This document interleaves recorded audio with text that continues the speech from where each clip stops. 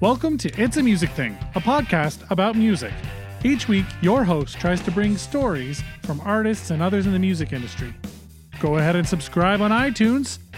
Check us out on all social media. Instagram, at It's a Music Thing MB, Facebook, It's a Music Thing, and the website is itsamusicthing.com. If you feel so inclined, you can drop your host, Dwayne Larson, an email, itsamusicthingmb@gmail.com. Without further ado, here is your host, Dwayne Larson.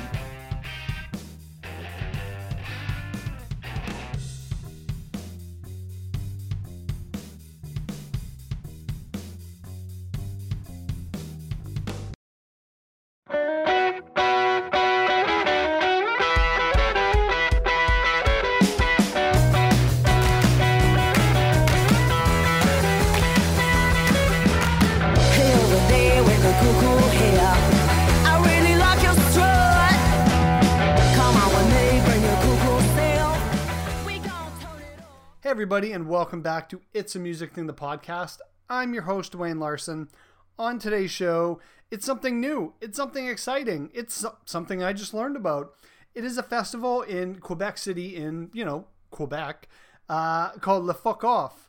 And you might be thinking that sounds dirty. It's Le, P-H-O-Q-U-E, off. And we get into... in this conversation, I talked to Patrick, the festival programmer, organizer. I'm sure he's mopped up some stuff.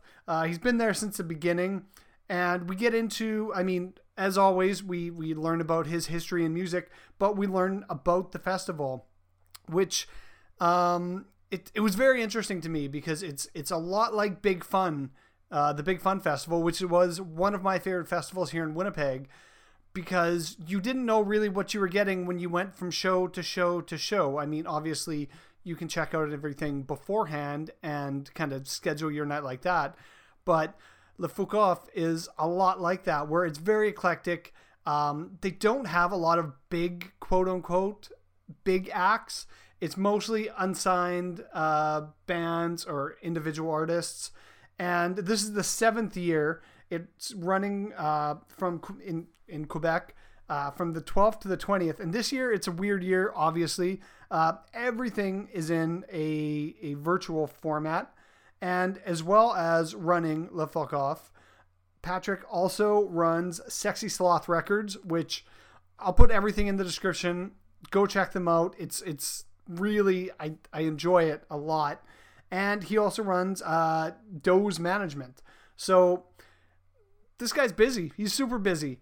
And I hope you enjoy it. I highly recommend you go check out the festival.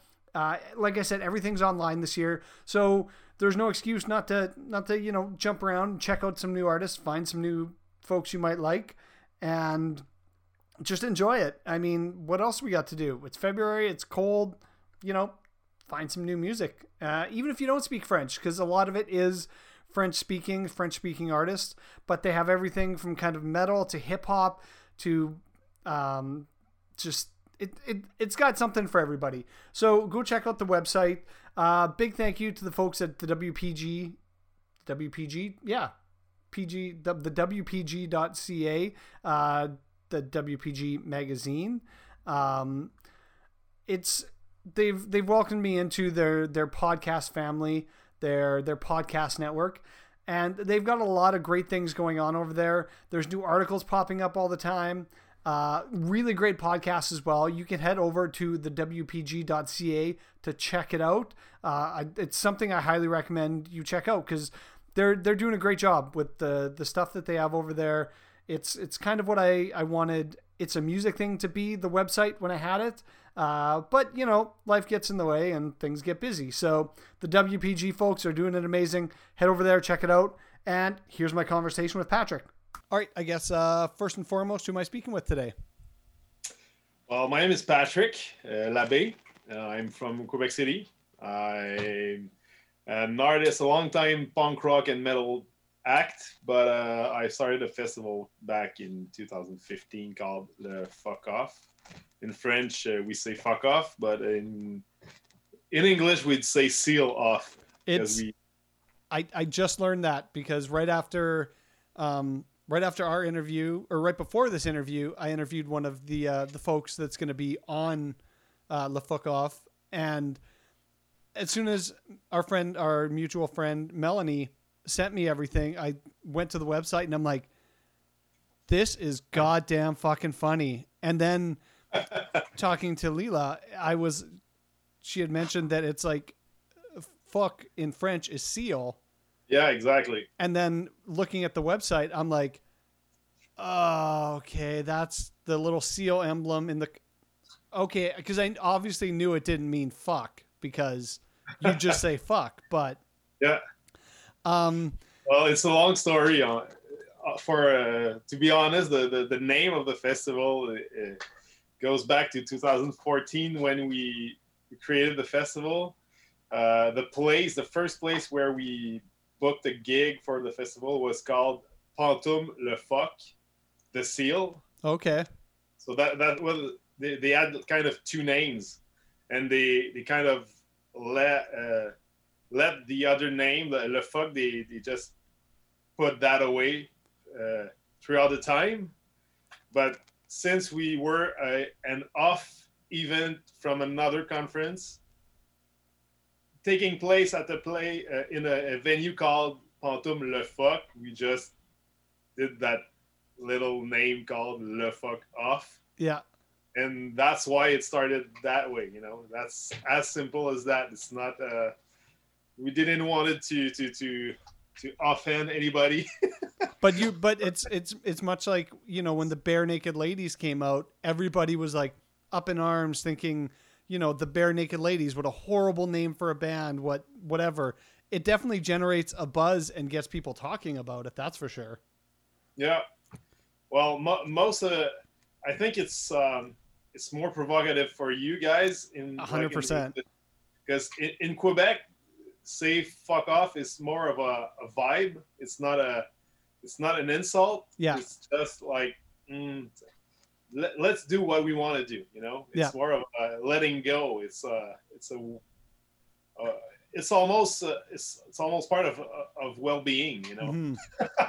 It's more of a good and positive vibe, and it's also part of the undertow current that we're part of. We're part of in the festival. Like we're putting a old community, an old indie and alternative community, in the front seat. So that's what we're doing with the festival, and that's cool with the name because actually it's a way of telling the music industry in Quebec that things should be done differently. Mm-hmm. So it goes well with the name. Which, I mean, I commend you guys for, because, putting indie, unknown, kind of like DIY artists in that driver's seat and saying, because like every province, every city has their big names. They may not be big outside of that city, but they're huge within that city. So getting, some of those smaller acts pushed to the forefront that people might not know is an amazing thing to do. I wish we kind of had something. We kind of have something like that here in Winnipeg, but not on the scale that you guys have. So it's like, it's great that you're doing that. Well, thank you. It's a lot of hard work. I believe it. But it's starting to pay off. Not with money, but in visibility for the artists, mm-hmm. and growth of the festival and the community and all the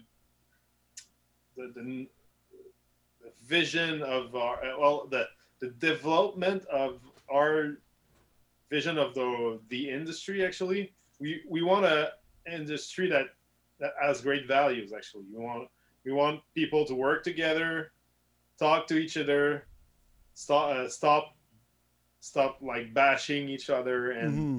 and having like we want to create bridges between everybody, and that's why this year we're working a lot with the English part of Canada, and that's probably why we're talking together today. Is that we really truly feel that there's a, it's the cleavage between the French industry and the English industry in Canada shouldn't be there at all, actually. Because when you love music, you don't give a damn about what's the language. You know? No, I'm a million times behind that, because one of my favorite bands from, I'm going to say back in the day because I'm an old man, was a band called Wizzo. And they're German, they're a German punk rock band. Exactly. They sing like 3 songs in English, maybe, on each album. All the rest, I don't know what the hell they're saying, but I love it because good music is good music. Exactly. And I felt the same way when I was a kid. Nobody talked in English in my family. Well, my father was an English teacher, but in Quebec City, it's like 98% French people, and you don't get to talk often in English here. And all the music here was in French, and at the time, I hated French music, not because it was French, but because what the industry had put together to push, like the music that we heard was, to me, disgusting, because it wasn't my genre that I loved listening to.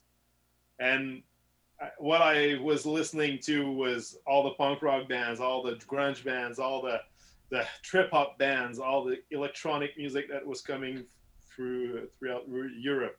And almost none of those bands were singing in French. Probably 1 or 2, but like I grew up listening to English singing or Spanish singing or German singing bands, even Swedish singing bands. And I don't know, and it does, like I said, the music connects to you. It's the language, it's the universal language of music. You don't have to pay attention about the language. So and one of the first questions I usually start my podcast with is, do you remember the first memory of music outside of like a nursery rhyme or a lullaby that really captured your attention and kind of drew you in as a child or a young adult? That's a good question. I don't really remember the first song or the first things in my early childhood. I remember my grandfather doing traditional Quebec music here with his feet. Actually, okay. He was just tapping with his feet. The beats of the traditional music, probably that led me to be a punk rock drummer for that long. I don't know, but I remember that, and like the first glimpse of me loving music and like being crazy about music was, I remember loving Michael Jackson like all the childs in back in the 90s, the 80s. I was born in 81, so like probably when Thriller was out, I was right on the spot. Like probably I had maybe I was 5 or 6 years old, so I was right on spot. And I also remember loving Twisted Sisters. And like I remember like being crazy in the Zellers it was a Kmart back in the days. I was with my grandfather, and there was in the Kmarts back in the days, there was this old record store part. Like there were vinyls there. Yeah. So I remember seeing the Twisted Sisters album, and there wasn't any way that I would go back home without that vinyl in my, and I remember screaming in the Kmart and everything. I had to get that record, and he finally bought it to me. Nice. So that's my first vinyl ever. I still have it today. That's amazing, because I remember the first time seeing. I didn't get too much into Twisted Sister. I enjoy them, but I remember the first time seeing "Come On, Feel the Noise," and I'm just like, who are these people? Like, they are weird, and it's wonderful, and it's good, and it instantly hooked me. And that was your grandfather that bought you that record? Yeah. So what did your parents think when you came home with this Twisted Sister record? I remember they were. I think they understood that my grandfather couldn't do anything else but buying it to me. Yeah. I think they kind of forgive him because they kind of pictured in their head that it must have been as a scene in the Kmart. Yeah. And they must have been like, okay, you just kind of survived there buying that record. But I know they were not very pleased about the picture on it. Like, it's the record where he's dressed as a woman and like biting in a big bone. Oh yeah. So yeah. So that wasn't like that. That was hard back in the days. Yeah. But like later, it was way worse. Like I had a weird twist towards the rap artist Snow, I guess. Maybe in '88 or something like that. 88, yeah. 89 or something. I remember having a crush, like a music crush, not a crush on the guys, but a music crush on New Kids on the Block and MC Hammer back in the days too. But like, I think it kind of, maybe it was a 6 months duration, and then I straight got back to Guns N' Roses and Metallica and Nirvana and then all the punk rock and all the. It's very funny you bring up Snow, because I know I've told this story on the podcast before, but my first CD ever was 12 Inches of Snow, and I got them both at the same time. It was 12 Inches of Snow, all because of Informer. That's the only song that I knew at that point. Exactly. That's the only good song of the record, actually. And yeah, I definitely agree. And then I also got Brooks and Dunn, Boot Scoot and Boogie, because I grew up on a farm in Saskatchewan. So all we had was like AM radio with country music. So that's all I knew. That's all I listened to for the longest time. So it's just funny that you bring up Snow, because, I still have the CD, I think, somewhere. I don't know where it is, but it definitely doesn't come out very often. It was I had a cassette, actually. It was a tape cassette. And I think I actually recorded, like I put tape on it to record back on it. So I think I erased it with a Slayer album or something like that. Later. That would be great if someone's expecting to hear Snow and then they pop it in and it's just like this thrash metal. And you had mentioned earlier that you're a drummer. Yeah, I played drums in a band called Never More Than Less. So it's a band from Quebec City. I started we started that band in 1999, and we toured a lot for like 17, 18 years. Oh wow. So like we played a few times at the Warped Tour, and we toured in Europe and made all the great festivals there in Quebec, and toured a lot. Sorry, what was the band name? It had just cut out, and I just want to make sure that if people want to go check it out, they can. It's called Never More Than Less. Okay. So it's kind of when we started out, our main influences were like Tool, Korn, System of a Down, this kind of bands. Yeah. When we started touring and everything, we were mostly playing with hardcore bands like JFK, and I remember playing with Alexis on Fire a few times, or Comeback Kid, all of that kind of hardcore Canadian bands. Yeah. That was our scene, you know? Yeah. So we played a lot with these bands. Grimmskunk in Quebec, for sure, because they're legends here.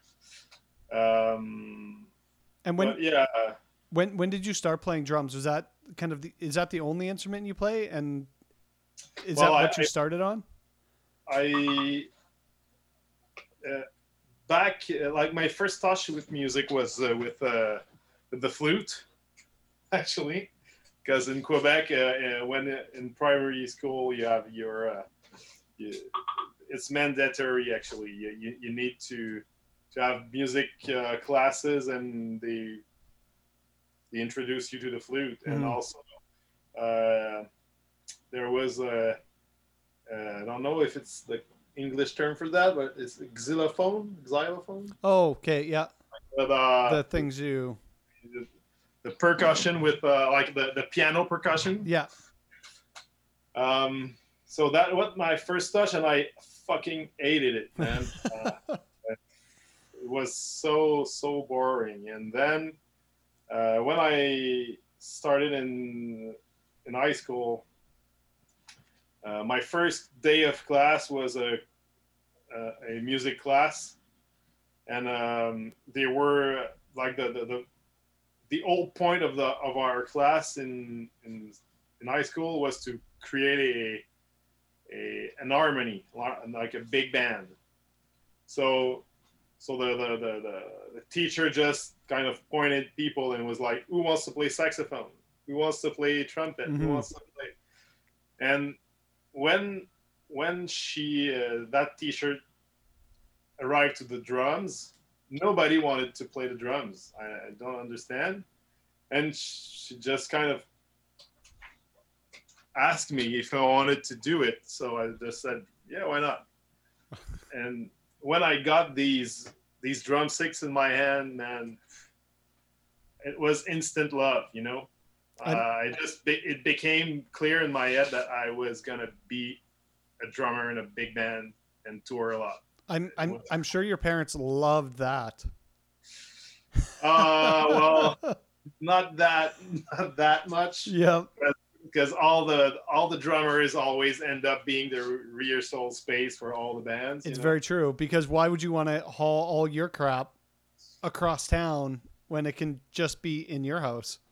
Yeah, but it was a great thing because like I think my parents liked it because they knew that if we were there playing music, we were not like getting wasted somewhere else, or they knew that we were like focusing on something creative and worthwhile, worth it.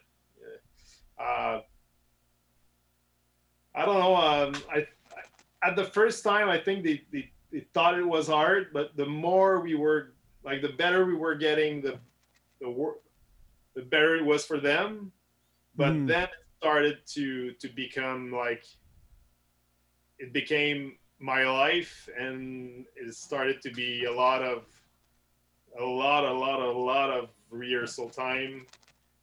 And the more gigs we get, the more money we made, the more investment in the gear we were making too. So we started with like small combos, like small 12-inch combos guitars, and at the end we were having big Marshall stacks and Mitsubishis. So at some point they kind of they knew we were rehearsing on like Friday night, and I don't remember. I remember all Friday nights were jam nights, and they were always like leaving the house. They always planned like theater or cinema, or just get out of the house for a while. Yeah, they were letting us rehearsing there. And then we were so, like, the stacks were so big and the sound was so loud at some point that everything was like getting out of the, like all the pictures on the wall were just falling down, and we were breaking the house. Actually, we were all destroying everything. So and it was funny because people were gathering, like we were practicing in the basement. So I was raised in Saint Augustin, so it's a small suburb, like 25 minutes from Quebec City, and this place is really remoted.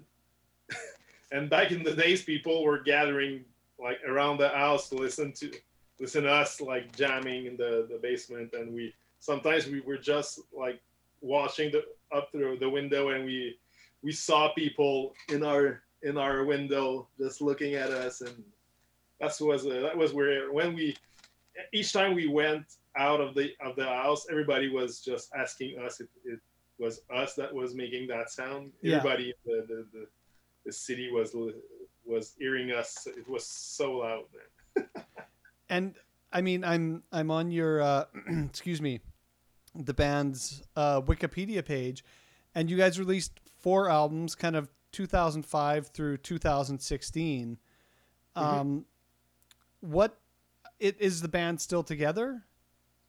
Well, yes and no. Like the last tour we made was for the last record, and like the last show we made was back in the summer of 2017, so 3.5 years now. We made a bunch of festivals this year and that year, and kind of felt flat after that. You know, we, for tons of reasons, we didn't broke up like officially, but we don't have any plans together neither. Mm-hmm. We're kind of in hiatus for I don't know how many years, maybe forever. I don't know.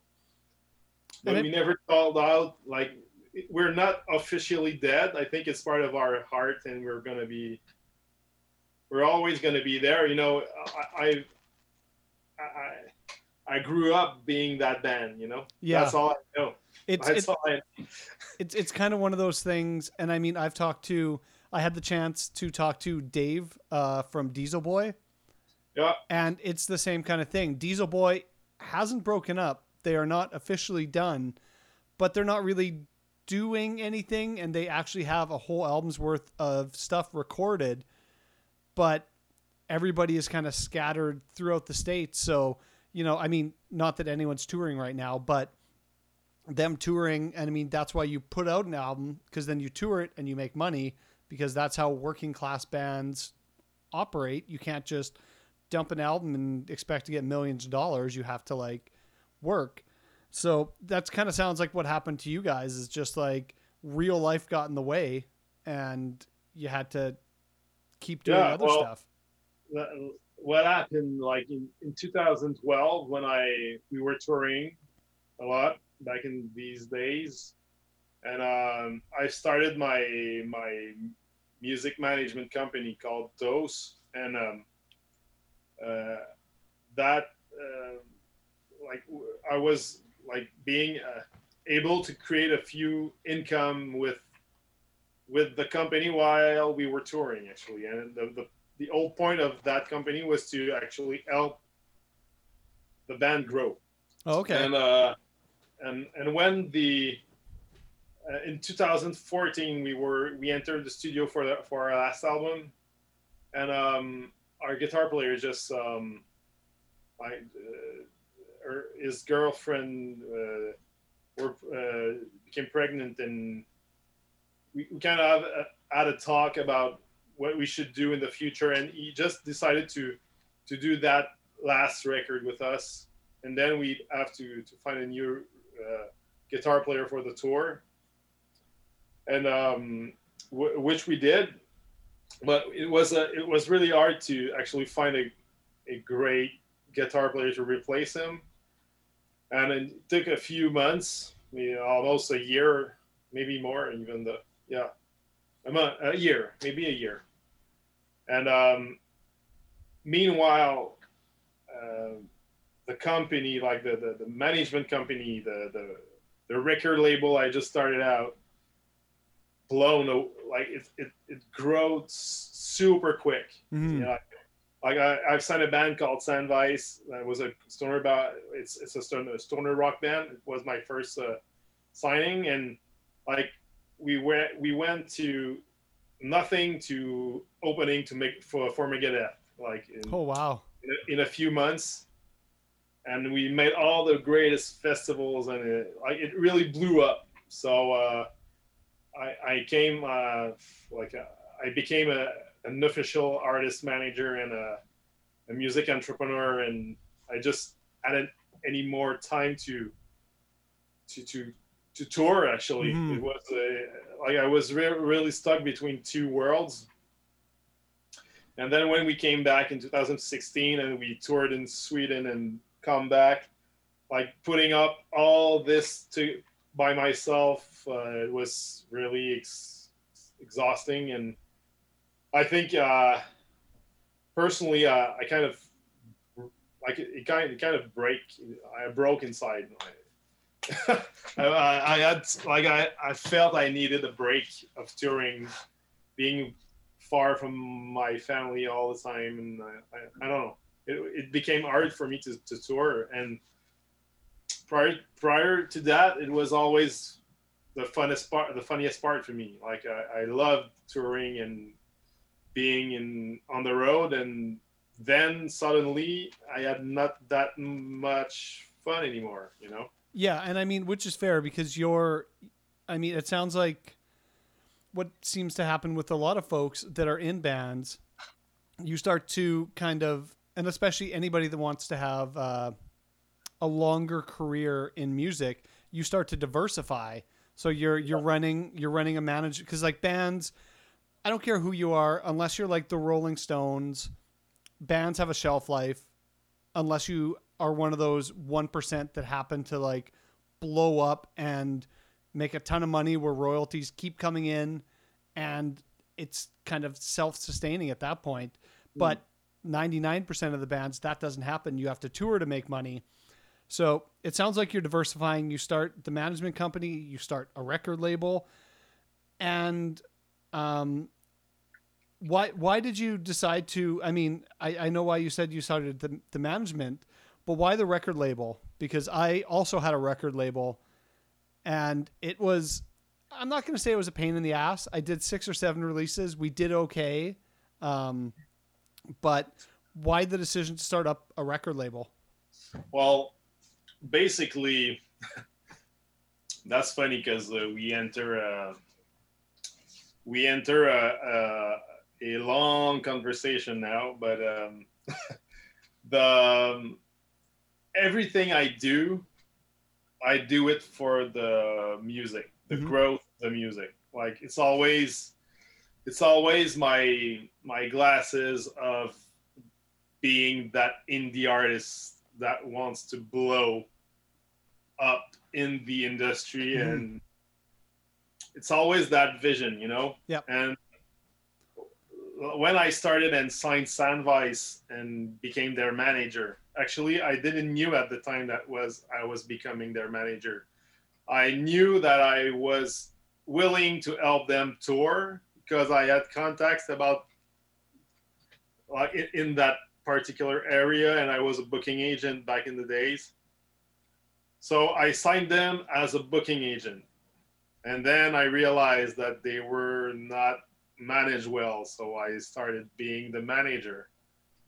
And then as a manager, I realized that if I wanted to have success as a manager and as a booking agent for them, I needed a record label to push them with the marketing. Mm-hmm. And no record labels were was there to actually up on the bandwagon. So I started a brand called Sexy Sloth Records, and just kind of started promoting the band. And that's why I got that record, that record label. And so I started being the booking agent, then I was the manager, then I was the record label manager also. And to make them blow, I noticed that I needed to create space for them to be discovered by the professionals in our industry. Mm-hmm. So that's why I created the Fuck Off, actually. And I was going to say, not to be outdone, as well as record label owner, manager, booker, being in a band, that's slowly winding down. You're not busy at all. You're not doing anything. You're very bored, So then you decide to start Le Fuck Off was it 2014? Yeah, well, the idea burst in 2014, and the first edition was in February 2015. Okay. So it was only one night, 3 bands, and all 3 bands kind of blew up that year, and that made that event that night and necessary for the next year, and then the next year, and then the next year, and everybody kept asking, are you gonna do that year, Mm-hmm. that next year, are you gonna still good at doing that? Oh yeah. So it became a concert to a series of concerts to a festival to a huge conference festival. And yeah, each year it's kind of getting bigger and bigger and bigger. But the whole point was to promote artists that nobody cares about, but that are totally worth it. That was the point of the festival. And have you had success with, bringing on a relatively unknown artist and seeing them kind of grow bigger and bigger? Well, yeah. Well, not in the international. Well, in the international scene, yes, but mostly in the francophone, like Mm-hmm. all the like in, for example, the first show of Hubert Lenoir in Quebec was at Le Fuck Off. 2 months later, he was all across Quebec, like the province, and then he blew up in Europe and France and everything. Mm-hmm. It was he was a huge French artist but he first played in the Fuck Off, Yeah.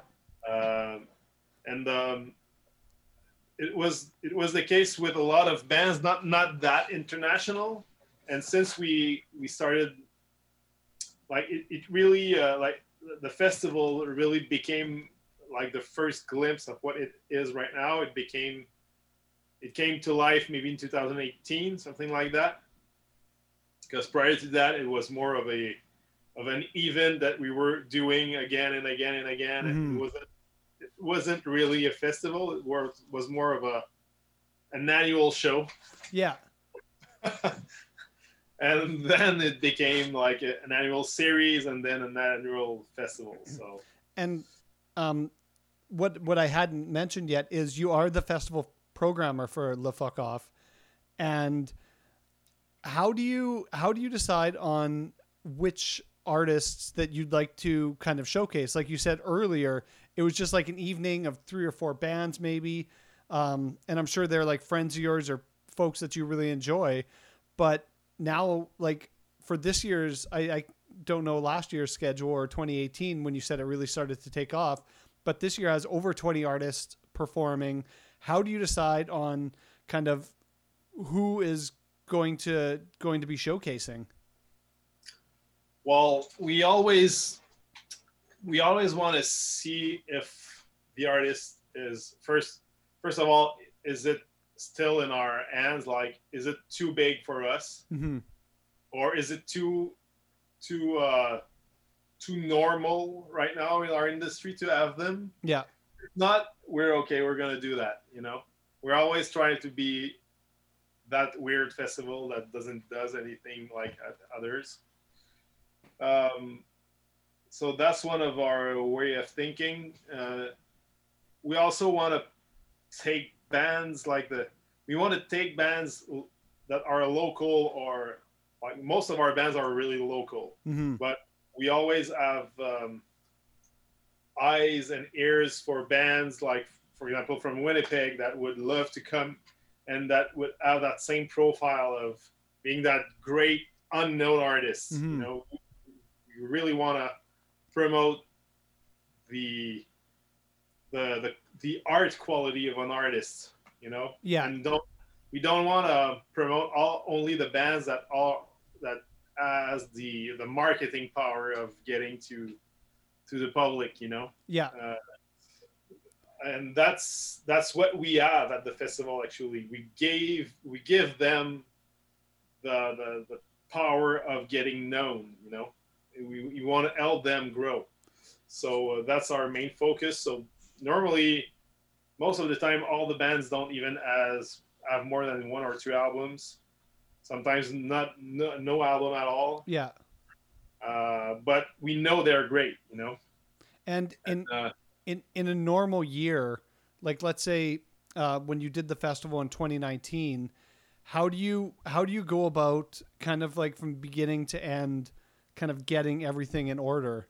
Because I'm sure as soon as the festival's over, you're already working on the next festival. Well, we're already working on 2022. So what's kind of the normal process from, let's say 2018 was done. How do you start getting ready for 2019? Well, most of the time we start maybe in March. Maybe in May. May. We start in May, and we normally work on an artist submission form. And since 2008 or 2019, we simply ask artists to send their music. So, as simple as this. We don't ask any money for that. We just want to have what you want us to listen to, and we listen to everything, and we try to find these jewels, you know. Yeah. And normally, like this year, we couldn't do that, but normally when we hear a jewel, we want to talk to the band, we want to see the band live, we want to make sure he's ready. So basically we have a few months, maybe from June to, let's say, late September or October. We listen to bands that send us submissions, and then talk to them and see what we have in hand, what kind of music genres they're getting. Like that's what's cool about that, actually, that we feel the new tendencies, like it comes from the bottom of the scene, you know. So we feel we kind of we're feeling what's happening in the scene, even though if it's not what's cool right now, we know where it's gonna go. Yeah. And normally that's where we want to be before it's there, you know. And so then do you for the shows, like on the website, it's the 12th through the 20th this year. In past years, is it a week long usually? And is it like a show a night or a few shows in various venues around the city? In the last the last year was a more normal year, and generally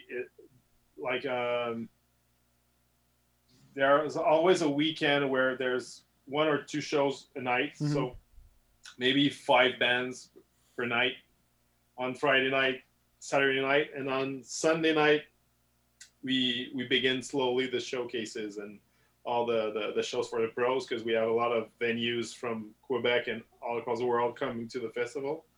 So when it starts on Sunday, normally we have like maybe 10 or 15 bands at the first night Then the Monday it's more of a 20-25 bands, and we have last year I think we had 118 band or something like wow. that in like 4 days.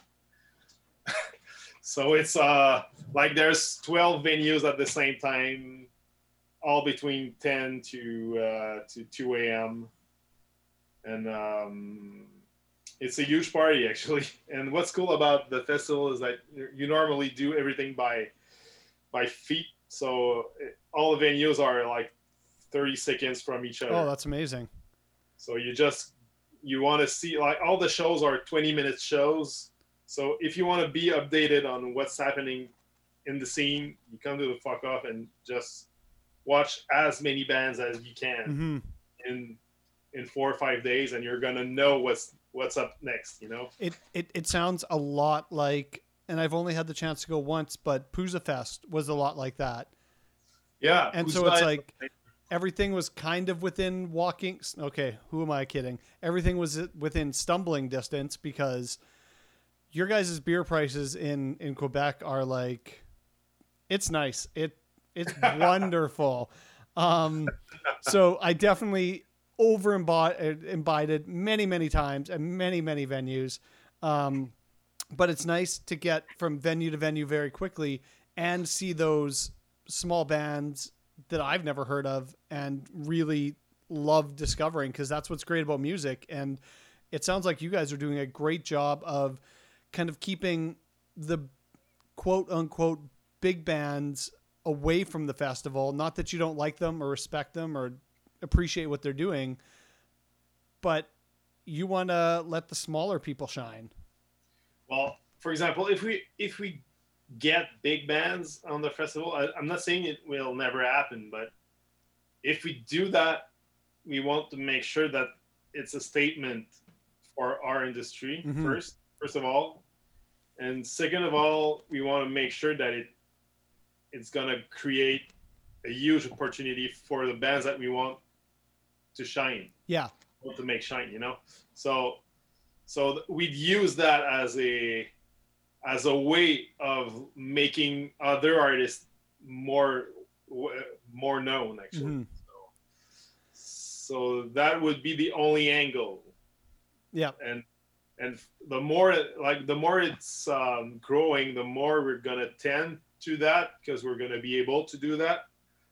So, like, for example, in Quebec City, you don't have every band. Like in Montreal, everybody goes there. Yeah. In Quebec City, nobody. It's not all the bands that comes that far in their tours. Yeah. Or, you know. Trust me, I know that feeling well, because a lot of bands, when they tour Canada, it's Montreal, Toronto, and Vancouver. That's a Canadian tour. And it's like, but you know, there's more cities, and I get why they don't do it, but it pisses me off. Yeah. So basically, if we can if we can use our status as a cooler festival right now to bring bands that could change the scenery, like that could really help bands grow and our scene to go elsewhere that is going right now, we're gonna bring that band. Yeah. Sure. And so, I mean, this year not being a normal year, it's the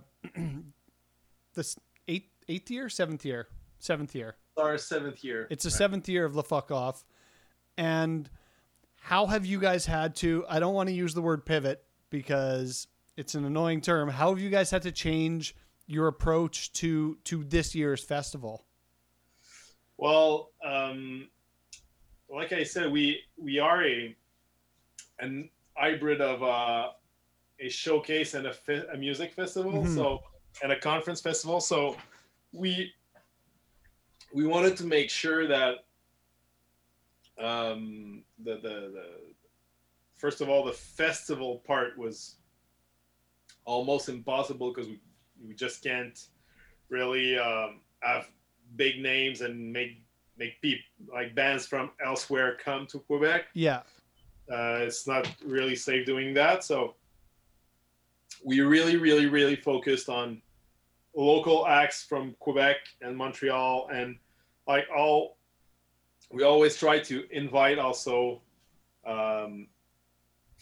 like bands from the French parts of Canada, but not necessarily French speaking, not French singing bands, but like, for example, in Manitoba, you have the Festival des Voyageurs, you have a few French festivals and French artists that comes from Winnipeg, and we always try to make sure that these artists are seen throughout the festival, and that our venues get to know these bands.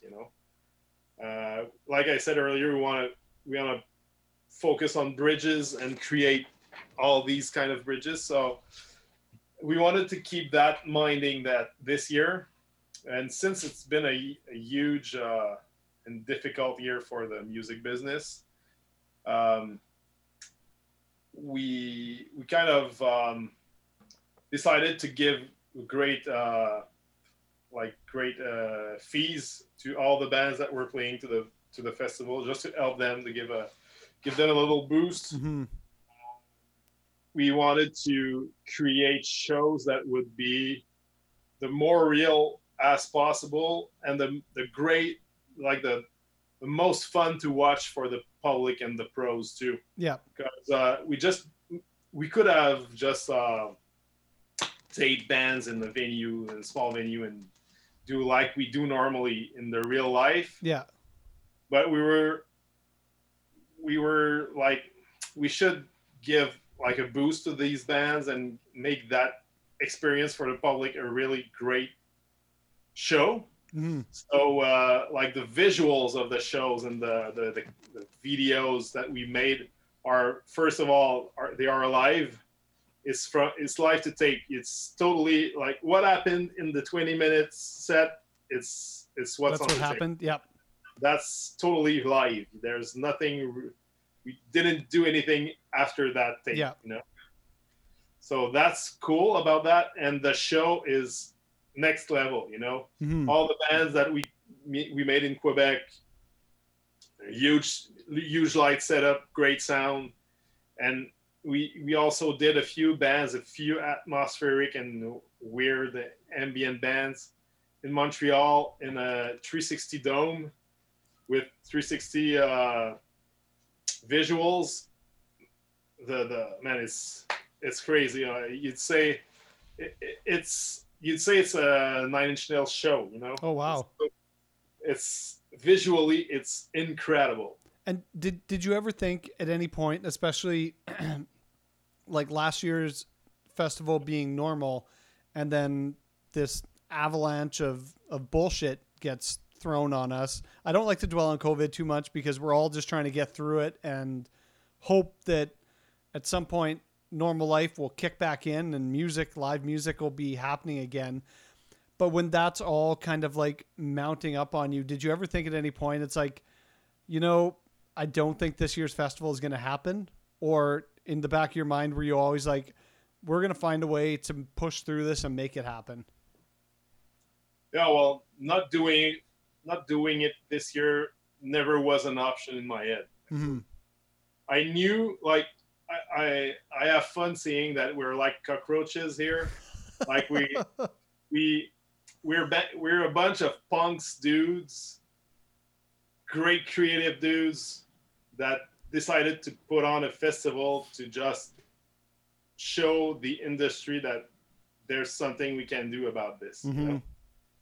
And we always did that with nothing else than heart and belief.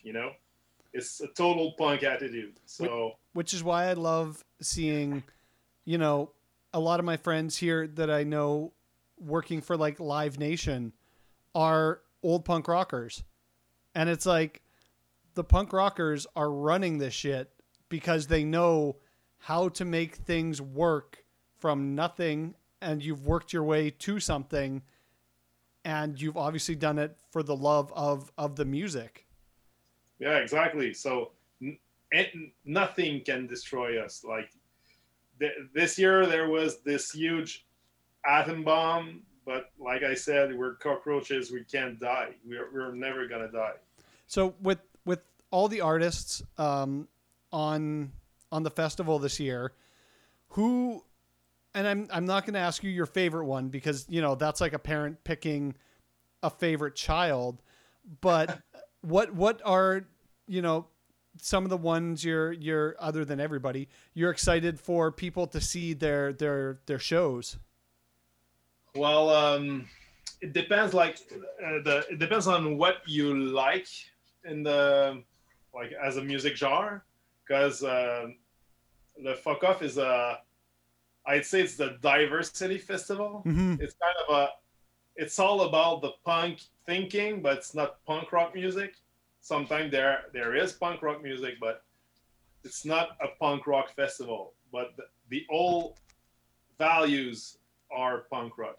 It's totally DIY. Yeah. So, like as a programmer in the program this year, there are a few highlights. Like everything is great. You just had a talk with Lila. Honestly, she's awesome. Mm-hmm. This girl, her music it's wow.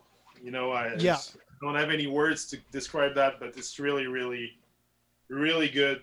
It's smooth. It's not punk rock at all, but man, that girl sings and feels things, and it makes you feel a lot of things.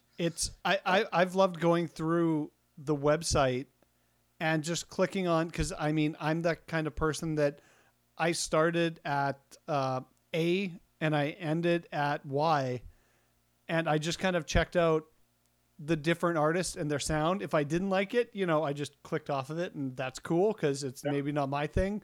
But you and your whole crew have done a really great job of curating kind of every kind of sound, not every, but like a lot of different kind of genres. And I'm not going to lie, it kind of bums me out that I can't actually be at this festival, because I'm hoping, maybe 2021, 22, I guess it is 2021, 2022, it's a perfect time. We have Festival de Voyageur here, which is great and fun, but it would be a good excuse to go to Quebec City. Yeah, man. Well, you're always welcome here. And what's cool about this year, though, is that you can watch it from your bedroom if you want, or you on the toilet seat, wherever you like. But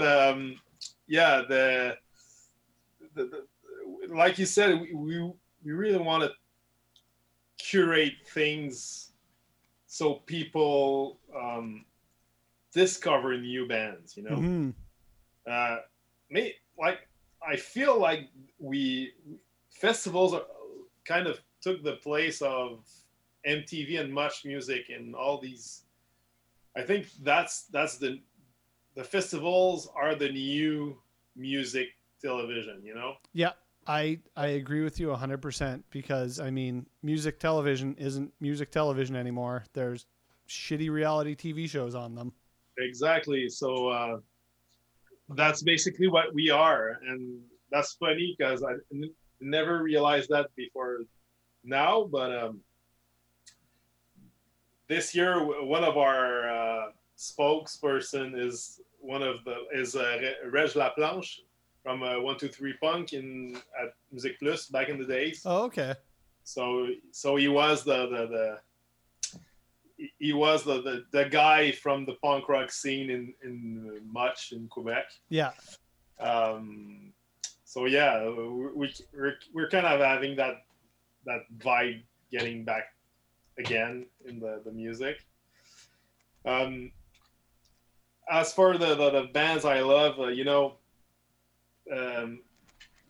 don't know if you know the band Milanku. I do not. It's I don't know if you love Godspeed You Black Emperor or these Yep. kind of bands, but that's kind of that's this kind of vibe, you know, in between band between Godspeed, Neurosis, ISIS, that kind of post-hardcore band. Yeah. That's one of my favorites of the festival. You have so many things. You Do Right is incredible, you know, if you love ambient music. Juillet also is kind of a smooth electronic music. Emma Beko, great rap artist. And Canon, for example, she's from where's she from? She's native actually, and what she's doing is so good, man. You like, I love her music. It's kind of folk. I don't know. It's native folk music. Like, she has her own genre. Mm-hmm. It's one of those things you've got to hear it. It's kind of like just describing like Bjork's music. Like, you can't define it. You have to hear it, and see it to really capture what it is. Exactly. And for example, we have also Christian North. Christian, I don't know if you like War on Drugs, but it reminds me a little of that. So great vibe, great psy folk music. Pure Carrière also, great psy rock, indie rock. And there are so many bands this year. And so for this year, how does the general public go about? Do you have to buy tickets? Is it all free? How do the performances work? Well, there are two ways of participating to the festival this year. Like I said, we're a music festival conference. So for all the professional, you can have your professional badge and have the professional experience, or as a public, you're gonna have the public badge. Mm-hmm. And the public badge actually is you get all the shows packaged together. Like, you have each night you get package shows. Mm-hmm. Like, for example, 6 or 7 20 minutes shows. Yeah. In a whole block. It starts each night at 8 p.m. So it's $12 all included to get all the program, like, for all the week. And if anybody's going to bitch about that, they can fuck off. And I'm not, it's no seal off. It's the FUCK off, because after this, I don't want to hear one person complain about spending $5, $10, $15 on a show, because we've been going just about a year now with no live music. Yeah. And to be honest, we made great, insanely great visual shows. Like, it's not the TV bullshit that you're gonna get. You know, it's way much better than that. And you're gonna get that live feel, that real life feel that you won't get in a TV show, also. So. And you're gonna discover, like, if your friend's band is playing and they're the third set, and you pay $12 for the whole week of music, it opens you up to so much more music, which is super exciting, because that's what music should be. Exactly. Yeah. It costs quite. I think it's $12 for a month of Netflix now. Something like that. So it's the same price for 10 days of music. Totally original music, like 100%, and it's 10 days. So it's not like you. If you don't like that, just go drink a beer elsewhere in the kitchen and come back 20 minutes later, and it's gonna be another band. You know. So where can folks go to either like check out the artists, check out buy tickets for the festival? it's at fuckoff.com. So PHOQUE off.com. You can buy tickets there. You can also go on the pointofsale.com. That's our ticket, our equivalent of Ticketmaster.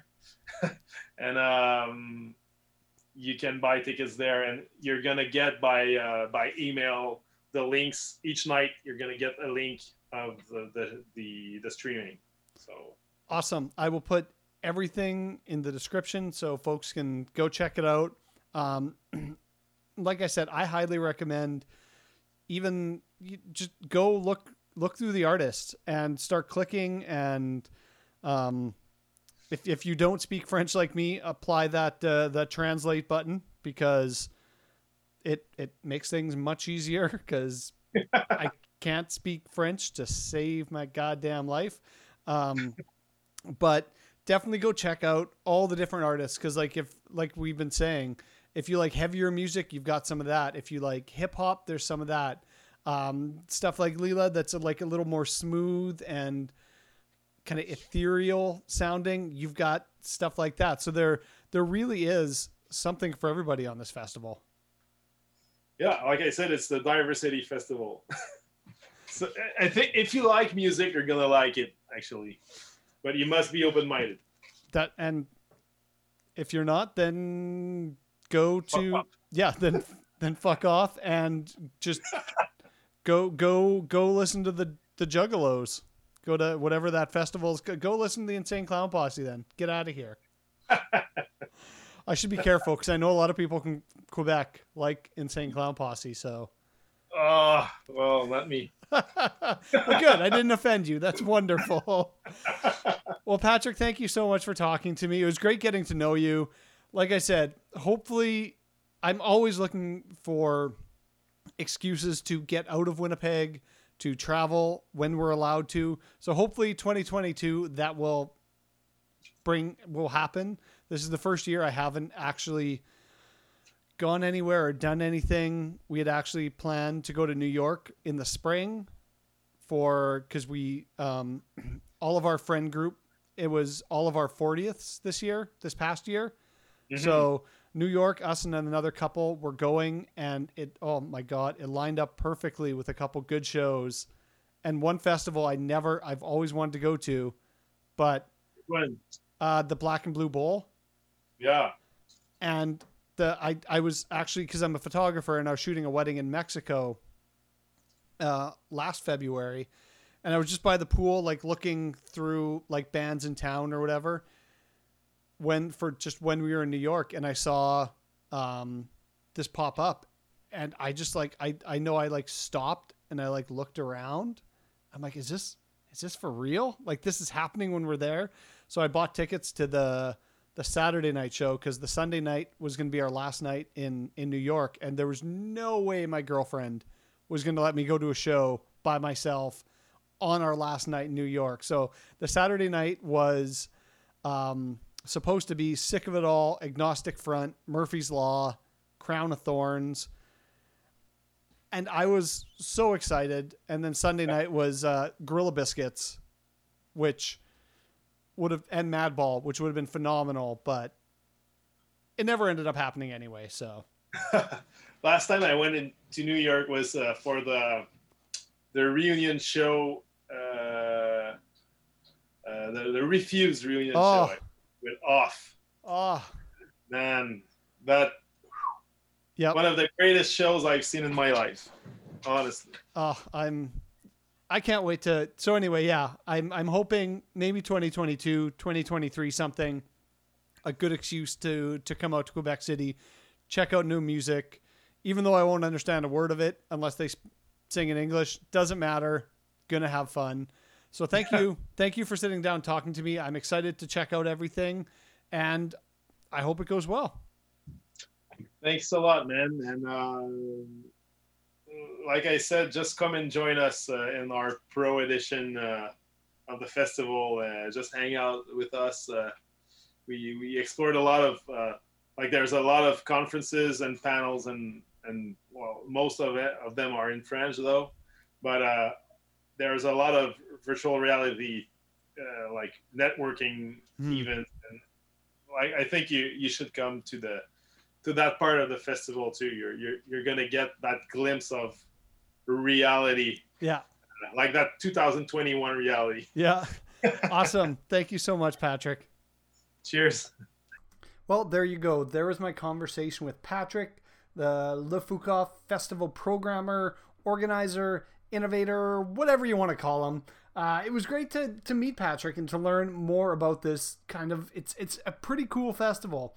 And just the fact that that they are pushing their local artists rather than trying to get huge artists in from out of province to do, and just learning how they've had to adapt this year to do, they obviously can't have gatherings just like we can't. So having live music somehow, even though it's pre-recorded, they really, as Patrick said, they've really upped the production value. And so it's like you're actually at a show, and it sounds a lot like big fun. And I'm very excited to take part in this, to check it all out as much as I can.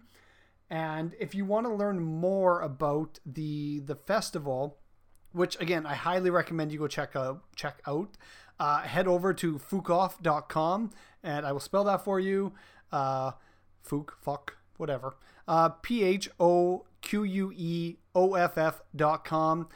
Everything will be in the description. I'll send you the links so you can check it out. Like I said, I highly recommend it. There's something there for everybody. If you like harder music, it's there. If you like weird beepy boopy electronic music, they got it. If you like hip hop, hey, they also have that as well. So like always, I picked four artists and 4 songs that kind of show the wide spectrum of what this festival is all about. And first up, we're gonna start it with a little bit harder, quote unquote, harder music. And it is a band called Hate It Too, and the song is called Cold Call. And I'm sorry in advance for butchering any of these names. I don't speak French. I am as English as it gets. So it's going to be what it is. And sorry, I'll try my best. After Hate It Too is going to be a band called Brew, and the song is called Valise. And then we're going to have some hip hop with, oh God, Quamsi, and the song is called All Eyes on Micmac. And then we're going to finish it all off with a band called Pure Carrière. I think I did that right. I don't know. And the song is called, this is something I'm not going to get right at all, Kiri Gross Part. That's not right at all. That is probably so English. I'm sorry so much for me butchering the French language, but I tried. I hope everybody really enjoys this. And as always, head over to the WPG.ca. Check out what those folks are doing. They brought us into their podcast network. They're doing an amazing job. I highly recommend go checking it out. But here are 4 bands from this year's Le Foucault Festival.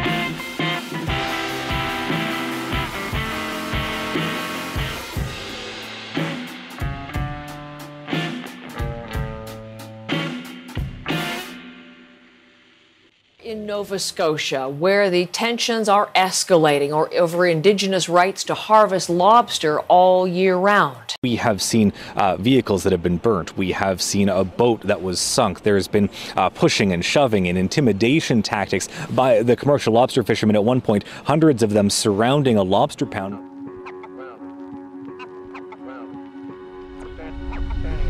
Digby, Nova Scotia, the only thing they boast of. Racist motherfuckers over on the East Coast. About to roast up RCMP, helping out the trash from fucking Digby. The world is watching, can't you see? All motherfucking eyes on Mi'kma'ki. Mi'kma'ki, yeah, that's our land. Can't you fucking understand? Keep your motherfucking hands off our boats, or we'll put our hands on your motherfucking throats. We'll call you Georgie and make you float. Make them float, Georgie, make them float.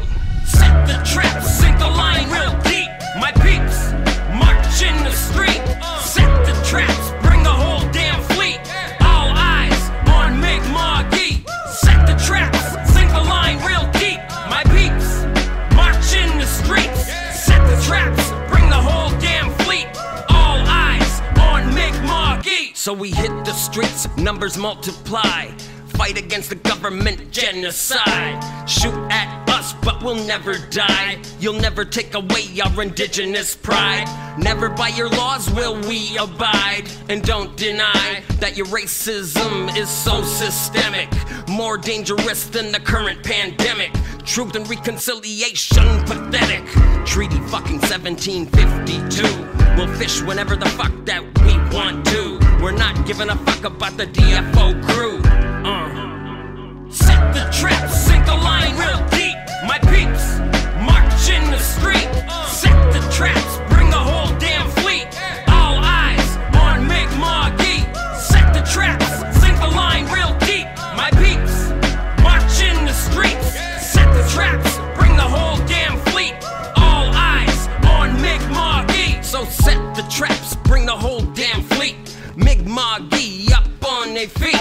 No better place for our peeps to meet. In the streets, you can't compete. You can meet us there with your racist team via Facebook meme, Raven Augustine. You don't wanna meet my cousin Toby. If you think I'm playing, you really don't know me. Piss us off, have a bad outcome when I'm rolling up with Mr. Malcolm.